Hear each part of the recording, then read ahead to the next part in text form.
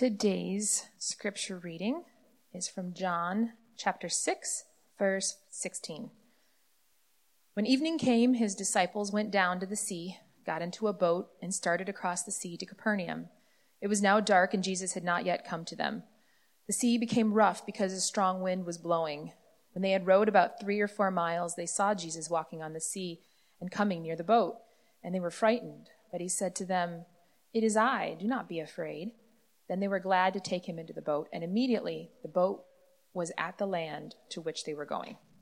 This is the word of the Lord.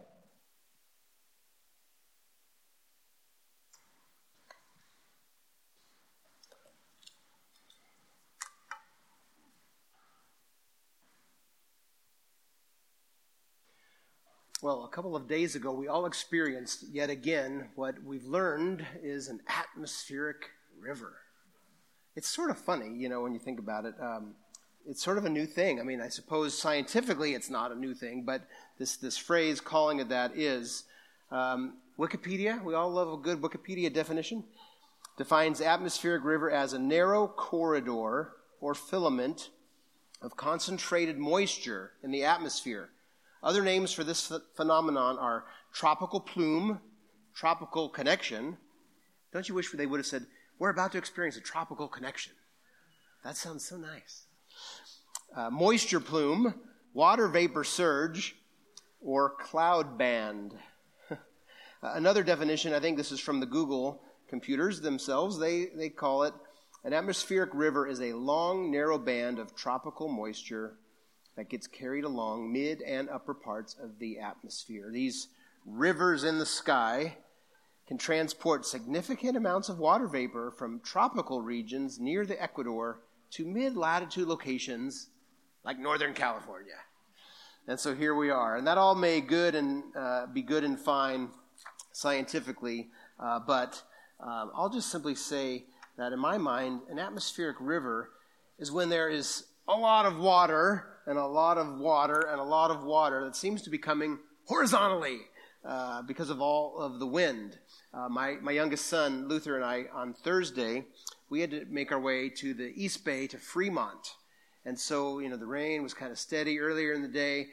But again, the atmospheric river was coming. And so we took off around 2 in the afternoon. And there was a lot of water on the freeways as we drove 101 south. I mean, not just coming down, but like this direction at us. On the 580 and Richmond Bridge, on the 580 past Richmond and Berkeley and Emeryville, and you can all imagine where I'm at this point. And then our good friend Waze didn't want us to go 880 and go around, past the Coliseum and airport, but had us continue on 580 and then cut back over eventually as we wound our way past Oakland and other places, and then eventually made our way to Fremont. There was a ton of water because of this atmospheric river. All of that is simply to say, this past Thursday, this water was pretty intense. You can see why the powers that be encourage folks not to be out driving. We drove by probably 4 or 5 incidents that happened, thankfully, before we got there, and the ones we passed didn't seem to be too serious, but probably those were 4 or 5 additional incidents that wouldn't have happened had it not been so wet, and so on. And we understand all that. It's dangerous to drive when there is that much water coming sideways. I find myself as a dad having a newer driver in the house. Whenever this newer driver is driving in the rain, drive slower. Just remember, drive slower. Extra alert. Anyway, that just is reflexive, and we all understand that. We are in a sermon series, as you see on the screen, Signs to Believe, and you just heard Dana read for us an incident that, if they had the phrase atmospheric river back in the time of Jesus, it would have been used by John, I think, to describe what we just heard. We'll get to that in a moment. This series, if you've been with us for the last few weeks, this is now Sermon 4. We are walking through the miracles in the Gospel of John, but John doesn't call them miracles. He prefers the word sign. So at the end of John, we've looked at this slide in these 2 verses every message so far. We'll probably keep doing that. In John 20, 30, and 31, John writes, "Now Jesus did many other signs in the presence of the disciples, many other miracles, but he calls them signs. And he says, these are not written in this book, but these. And John, he has 7 that he specifically gives us an account of, 8 if you count Jesus' resurrection, which we will get to on Easter Sunday, Resurrection Sunday.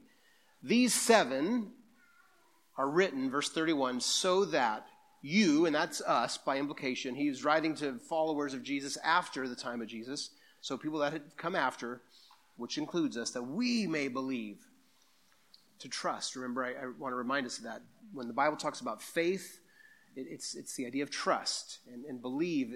They're all connected, these words. To believe is to trust, is to have faith.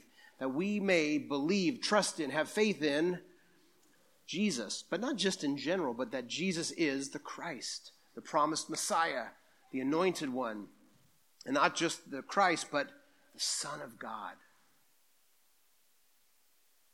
And that by having this belief, this trust, this faith, we might have life in his name.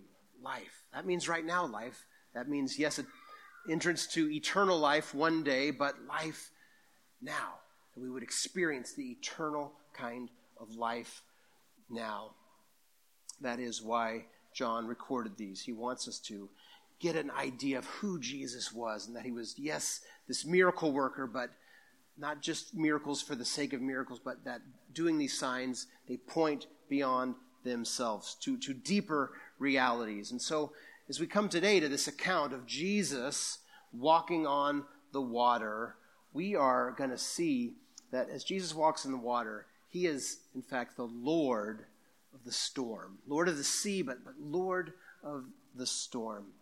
We want to unpack that today. So if you have your Bible, I ask you to open to John chapter 6, and we're going to make our way into this account. Now, some of you are sharp, and you said, well, wait a minute, Paul. We did the first sign in John 2, where Jesus turned water to wine. Then you taught through the healing of the official son in John 4, the second sign. Then last week, the third sign in John 5, where Jesus healed the lame man. You're skipping over the next sign, and that's true. The beginning of John 6 records for us the famous feeding of the 5,000 sign and miracle. We are skipping it today because we have a guest speaker in a couple of weeks who requested to speak on that sign in our series, and so I said, of course you can do that. I will jump on ahead, and it'll be just fine to skip one. So those of you that have troubles with not having ordered, you'll be okay. We'll come back. We will cover it even as we move past it today. So John 6, we're going to be at 16 through 21. Before we do get into it, let me just kind of hit the pause on the sermon. I wanted to mention 2 things, and I forgot earlier, and God brought them back to mind right now. So before I forget again, I want to mention these 2 items. First, again, a couple of weeks ago, we dealt with in our city, in our region, the tragedy at Montgomery High School and the situation there, and this young man, Jaden, having lost his life. I want us to pray because today is the memorial service, funeral service for this boy at New Vintage Church across town. And I had a pastor's meeting Thursday. We pray every couple of weeks, the pastor's in town, and Darren, the pastor at New Vintage, was there. And wow, I just can't even imagine the weight for him as a pastor to do this service in light of the context of this young man's death. So we're going to pray for him in a moment, a New Vintage, and the service this afternoon. It's at 2 p.m. if you want to be remembering to pray. But then the other announcement and prayer, we've been talking for the last few weeks that we have a chance as a church to be the support friends for this family, the Sincera family, that they have 4 kids of their own. 2 are out of the house, but 2 are still home. But they have taken on 5, count it, 5, in addition to their own 2 foster kids, 4 that are siblings and 1 that's not. And so this husband and wife, they have a lot going on.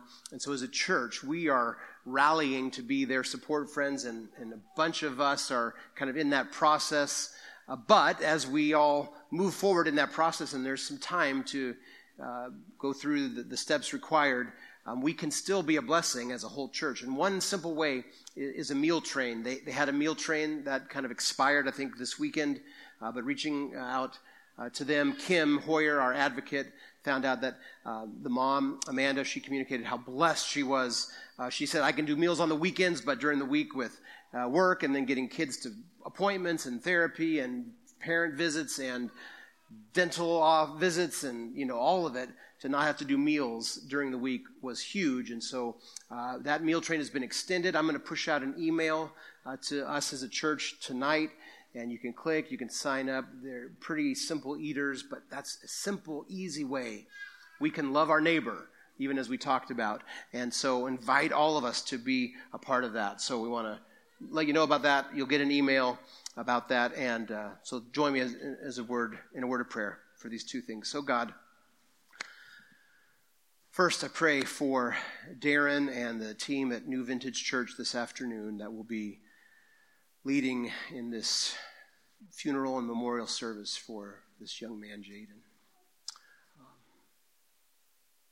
God, may your Spirit be at work. May your presence be real to the grieving family and friends.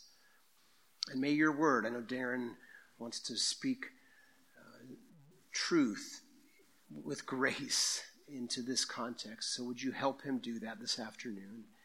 And we pray what Paul prayed in Ephesians 3, that we ask this to the one who can do immeasurably more than we could ask or think.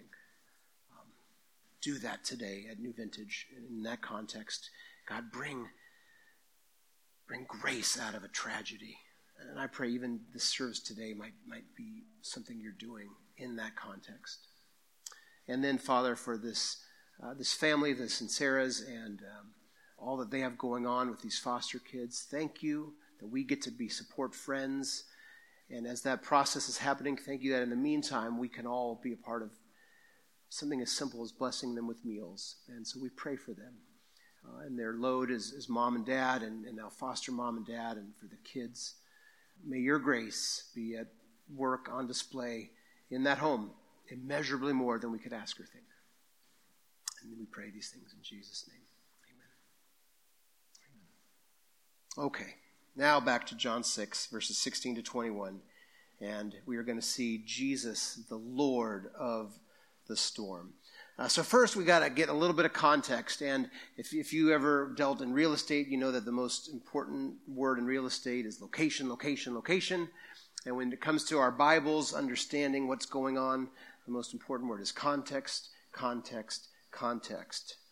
So John 1 through 13 are the account of Jesus feeding the 5,000. We'll have to wait a couple weeks to hear the sermon, but I'm going to begin reading at verse 14. So the sign has just happened. 5,000 have been fed, and now it says this: when the people saw the sign that he had done, they said, "This is indeed the prophet who is to come into the world." Perceiving then that they were about to come and take him by force to make him king, Jesus withdrew again to the mountain by himself. The people have experienced an amazing miracle. 5,000 and more have just been fed. And so Jesus is aware that there's excitement over what has just happened, and they're going to want to force him to be king, because in their mind, when Messiah, the anointed, would come, he would overturn any rulers besides him, and that, of course, in their context would have been Rome, and yet it wasn't time. Jesus' first coming, his first arrival, that first advent, was him bringing the kingdom, but spiritually. Yes, he's king, and he's come with his kingdom, but he then, of course, would live and die and rise and now ascend where he is. He ascended where he is now, and one day he will come for his second arrival, and then he will be the king and will rule. But until that time, his kingship, his kingdom is his reign in the lives of God's people. So it wasn't time for that. But notice the words in verse 14, that the people perceived that this sign meant that he is indeed the prophet. What is that all about? Well, they had in mind the promise from Deuteronomy 18, verses 15 to 19, and I'll just read these. Deuteronomy 18:15 says, "The Lord your God will raise up for you a prophet like me." This is Moses speaking. "The Lord will raise a prophet like me from among you, from your brothers. It is to him you shall listen." Verse 18, "I will raise up for them a prophet," now God is speaking, "like you, from among their brothers, and I will put my words in his mouth, and he shall speak to them all that I command him." That promised prophet there in Deuteronomy, this new Moses, you might say, is none other than Jesus. And the people, they perceive that. In fact, we don't have time to tease it out, but John, the end of John 5, the discourse, the teaching that Jesus gave after he healed the lame man, and then what we're going to eventually see in the first part of John 6, the feeding of the 5,000, the connections for Jesus' audience immediately and John's audience, those who first heard this, they would be thinking Moses. I mean, they just would be thinking, wow, just as God used Moses with the manna to feed the people, now this one Jesus has somehow multiplied miraculously all this bread, and over 5,000 have eaten. So they were connecting dots. We're going to hear a bunch of the Old Testament in just a moment, some of what goes into this and why, but at this moment they are perceiving this must be the prophet. And Peter, in fact, a little bit later in Acts chapter 3, he is going to identify Jesus explicitly as fulfilling this prophecy. Again, the people were ready to do that, and it was true that Jesus is that prophet, but it wasn't time yet. It wasn't time for him to overthrow Rome or do any of that. So, what does it say? It says that, verse 15 now, Jesus, perceiving all this, withdrew again to a mountain by himself. The feeding of the 5,000 and then the immediate sign miracle of Jesus walking on water, we have it here in John. It's also recorded for us in Matthew and Mark. Luke has the feeding sign miracle. He doesn't include the walking on water, but it's fun when we get to an account, especially in John, that comes right in with the synoptic Gospels and what they include. And in Mark's account, this is how Mark puts it. Immediately, that's after the feeding, Jesus made his disciples get into a boat and go before him to the other side, to Bethsaida, while he dismissed the crowd. And after he had taken leave of them, he went up on the mountain. And then Mark tells us why. He didn't just need some downtime. He just didn't need to just be alone. Specifically, Mark says he went up on the mountain to pray. He did want to be by himself, as John put it. But that is by himself, not with other humans in that time. But he needed to be with his heavenly Father. He needed to pray about what had happened and about what was still to happen and so on. And so that is just a brief understanding of what has happened, what is going on, as we pick up then now our account, beginning at verse 16. And we're going to see the storm on the lake. So John 6, starting at 16. When evening came, his disciples went down to the sea, got into the boat, and started across the sea to Capernaum. Now, it was dark, and Jesus had not yet come to them. The sea became rough because a strong wind, an atmospheric river, was blowing. When they had rowed about 3 or 4 miles, they saw Jesus walking on the sea and coming near the boat, and they were frightened. Now we hear this phrase, the Sea of Galilee. It's also the lake. It's a lake, actually, the Lake of Galilee. It goes by other names as well. Get this, the Sea of Galilee is about 600 feet below sea level. Pretty remarkable to think about that, 600 feet below sea level. It's a lake. Now, don't think Lake Sonoma, or Lake Mendocino or Lake Berryessa. And there can be some wind. Those of us that have lived here and have been out on boats and whatnot on those lakes, the afternoons can bring some wind. but we're nothing like that. In terms of size, think closer to Lake Tahoe, okay? Now, not quite. The Sea of Galilee is about 2/3 the size of Lake Tahoe, but again, that's significantly bigger than our little regional lakes. So just kind of imagine that. And 600 feet it sits below sea level. It's big. Scholars, writers note that what happens, not just back then, but still, cool air from the southeastern tablelands, they can rush in and displace the warm, moist air over the lake, churning up the water in a violent squall, atmospheric river kind of context. These sudden and harsh storms on the lake often force, even today, modern powerboats to remain on the land. People say, no, we're not going out there. This is too dangerous. It's like being in the ocean, like being on a sea until these storms subside. Fishermen, and of course Jesus' disciples, some of them were fishermen, they would not normally go out on the water. But Jesus had told them to go, and now they are caught in this storm. And it says in the text that they had been rowing about rowed in verse 19, 3 or 4 miles. They're definitely probably past halfway to where they're going, but they're like in the middle of the water. And that's the idea.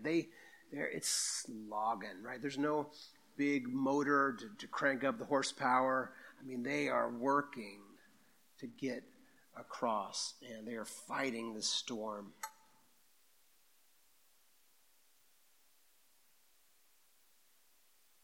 Let's continue. I'll pick up again at verse 19. And now that's the storm, but let's see what John has to say about Jesus, the Lord of the storm, the Lord of the sea. When they had rowed about 3 or 4 miles, they saw Jesus walking on the sea, coming near the boat. And they were frightened. Oh, yes, indeed. Wouldn't we all be? Who can walk on water? No one can do that. Verse 20, Jesus said to them, "It is I. Do not be afraid." And then verse 21, then they were glad, and they took him in the boat, and immediately the boat was at the land to which they were going. Right here in this section where we see just, again, 3 verses in John, we have so much truth about who Jesus is, and that he is Lord, and Lord of the storm, Lord of the sea. All these allusions that would have taken them back to the Hebrew scriptures for them, to the Old Testament. This was a powerful, visible demonstration of Jesus' ability to defy gravity and anything scientific to walk on water. But what they knew, these fishermen and tax collectors and zealots and this ragtag group of closest followers, and by the way, it's interesting, they were the only ones that experienced this, right? So Jesus had dismissed the crowds, and the crowds are going to walk and get to the other side. They're going to go on the water. Jesus is on the mountain praying. They're struggling. He comes out walking, and they have this moment, right? The crowds don't even experience this one. This sign is just for them. Keep that in mind. This was for them. So this ragtag group of disciples, fishermen, zealots, tax collectors, and the like, this is some of what they knew. They knew that, according to their scripture in the Old Testament, as we call it, it's God alone who rules over the water, over the seas. Psalm 29, verses 10 and 11. The Lord sits enthroned over the flood. May the Lord give strength to his people. May the Lord bless his people with peace. Or Psalm 89, verse 9. You, God, rule the raging of the sea. When its waves rise, you still them. Or Psalm 107, verses 28 to 30. We'll come back to this one again, but it says that then they cried to the Lord in their trouble, and he delivered them from their distress. He made the storm be still, and the waves of the sea were hushed. Then they were glad that the waters were quiet, and he brought them to their desired haven. Those are in the Psalms, but Job, chapter 9, verse 8, also says, "Who alone stretched out the heavens and trampled the waves of the sea?" It's God. God rules the sea. Or, yet again, back to the Psalms, Psalm 77, 16 to 19. "When the waters saw you, O God, when the waters saw you, they were afraid. Indeed, the deep trembled. The clouds poured out water. The skies gave forth thunder. Your arrows flashed on every side. The crash of your thunder was in the whirlwind. Your lightnings lighted up the world. The earth trembled and shook. Your way was through the sea, your path through the great waters, yet your footprints were unseen." Who can walk on the sea? Not a mere mortal. It's God. God controls the sea. God can walk on the sea and have his footprints be unseen. One writer says this, "Who could walk on the sea? Water does not hold together under the weight of mortal man. It separates, and we sink when we step on it. Not so with Jesus." Okay, think for a minute. And some of you that are younger, maybe you've done this more recently, but even those of us that are a bit older, think of being at a swimming pool and just, jumping and playing. I mean, how many of us have ever tried to how many steps before we go in? I mean, come on, am I the only one that ever did that? Okay, thank you, Nick, honest soul, a couple over here, right? We've played that game when we were kids. We've can we do like Fred Flintstone really fast and, get across? But no, we sink. We sink. Water separates and we sink, but not with Jesus. So he's walking, and they're afraid. In Mark and Matthew, they think it's a ghost. They think this is some kind of sea phenomenon. We're tired. We're seeing things. John doesn't record that. They said that here in his account. But he notes that they were frightened. And then look again back at the account.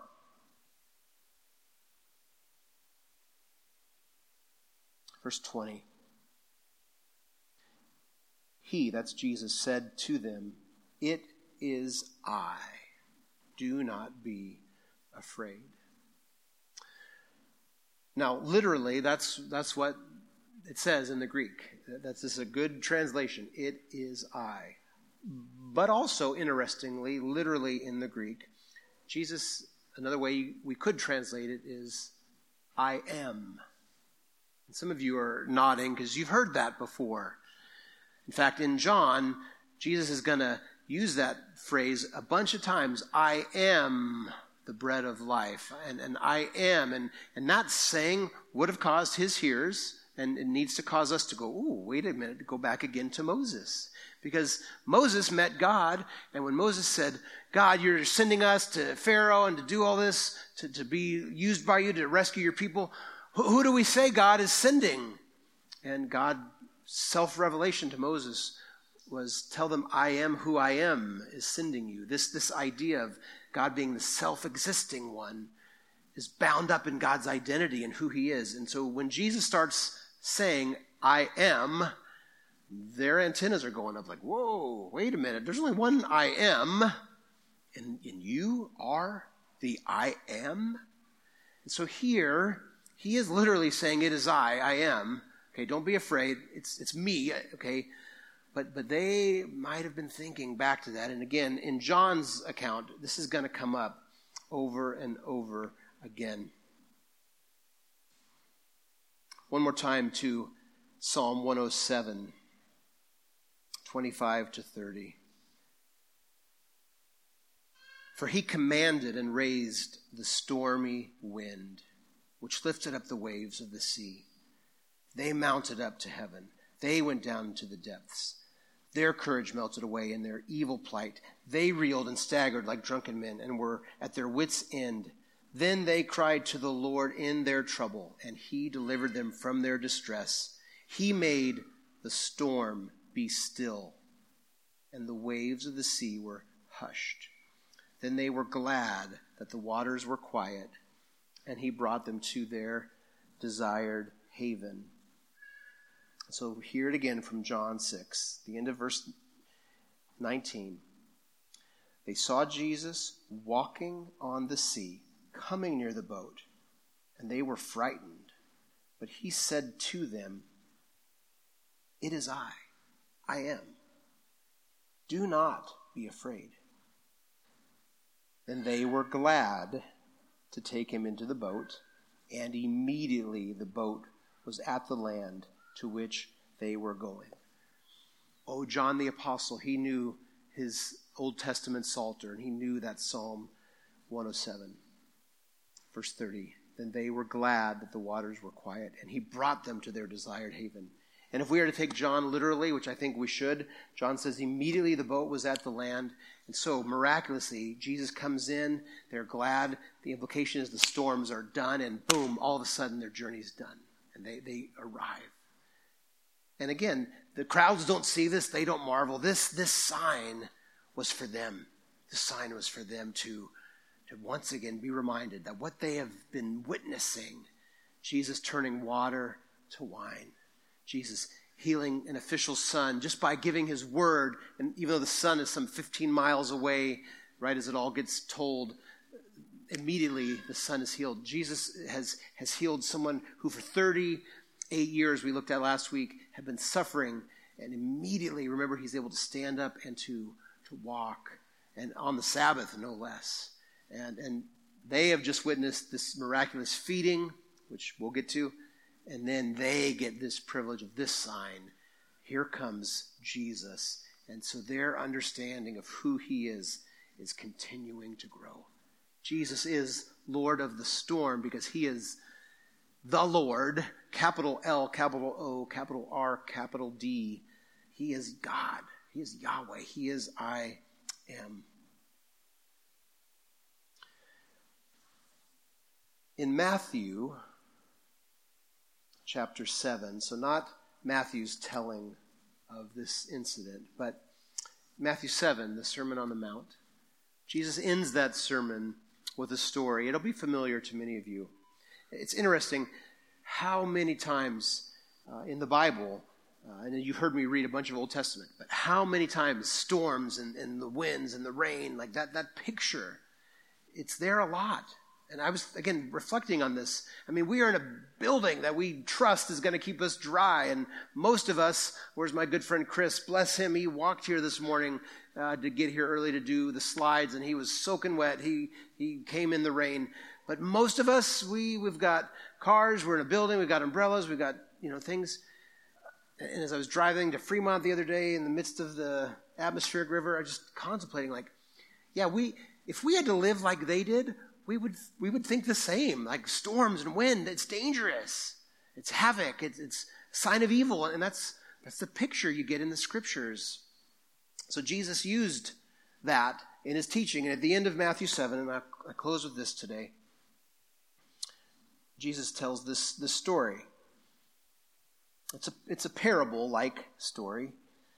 After teaching about his kingdom that has come, that's spiritual, but it's here. And after teaching on the commandments they're not just outward, but they're of the heart. And God looks at the heart, not just outwardly, and about prayer and about so many things, right? Matthew 5, 6, 7, the famous Sermon on the Mount. Jesus ends it with this story. He says, everyone who hears these words of mine and does them will be like a wise man who built his house on the rock. And the rain fell, and the floods came, and the winds blew and beat on that house. Storm, crazy storms. But that house, did not fall because it had been founded on the rock. And everyone who hears these words of mine and does not do them will be like a foolish man who built his house on sand. The rain fell, Floods came, winds blew, beat against that house, and it fell, and great was the fall of it. So everybody would have been understanding that picture, and we understand it too. We can just think of some of the roads leading to places like Santa Cruz. Like, no way am I going anywhere near Santa Cruz over that hill road for a long time because of all the water and the runoff and so on. And we can think of our own yard, just, the amount of water right now. And we're thankful, Lord, for it, but there's so much in the ground. And we all get this. And Jesus says, if you've heard my words and you obey them, you follow me, you're going to be like a person who has this house built on a solid foundation. And rain is going to come and winds are going to blow. And it's a picture of life, storms, trials, struggles, sickness, temptation, evil, like life. Christians aren't immune from life. Bad stuff happens to everybody. But if we are following Jesus, our life is founded on the rock of following him, walking with him, we'll get through it because he's with us. We sang that song a few minutes ago, pulling from Psalm 23. Even though I walk through the valley of the shadow of death, our good shepherd is with us. And Jesus said, I am the good shepherd. I'm with you. Follow me. And yet people who hear his words but don't follow him, storms and life and trials and struggles and sin and sickness and all of it, life still happens, but their foundation isn't secure. So as we reflect on the Lord of the storm, who is Jesus, the one we follow? He's God. He's the one in charge of it all. He's sovereign over the storms, literal of life and the figurative storms we face. And he's with us, just as he comes to his disciples and says, don't be afraid, it's me. He says to each of us, are you going through a storm? I'm with you. I'm with you. I'm with you. I've got you. I'm with you. It's in him, in Christ alone, that we have hope. So would you stand and let's declare that song, that truth, as we finish our service this morning. Please pray with me. Thank you, God, for our Lord Jesus, the Lord of the storm. And I thank you that right now, even in this room, Jesus, you as our good shepherd, you are aware of every storm we are going through and facing and dealing with. And you are the Lord of that storm.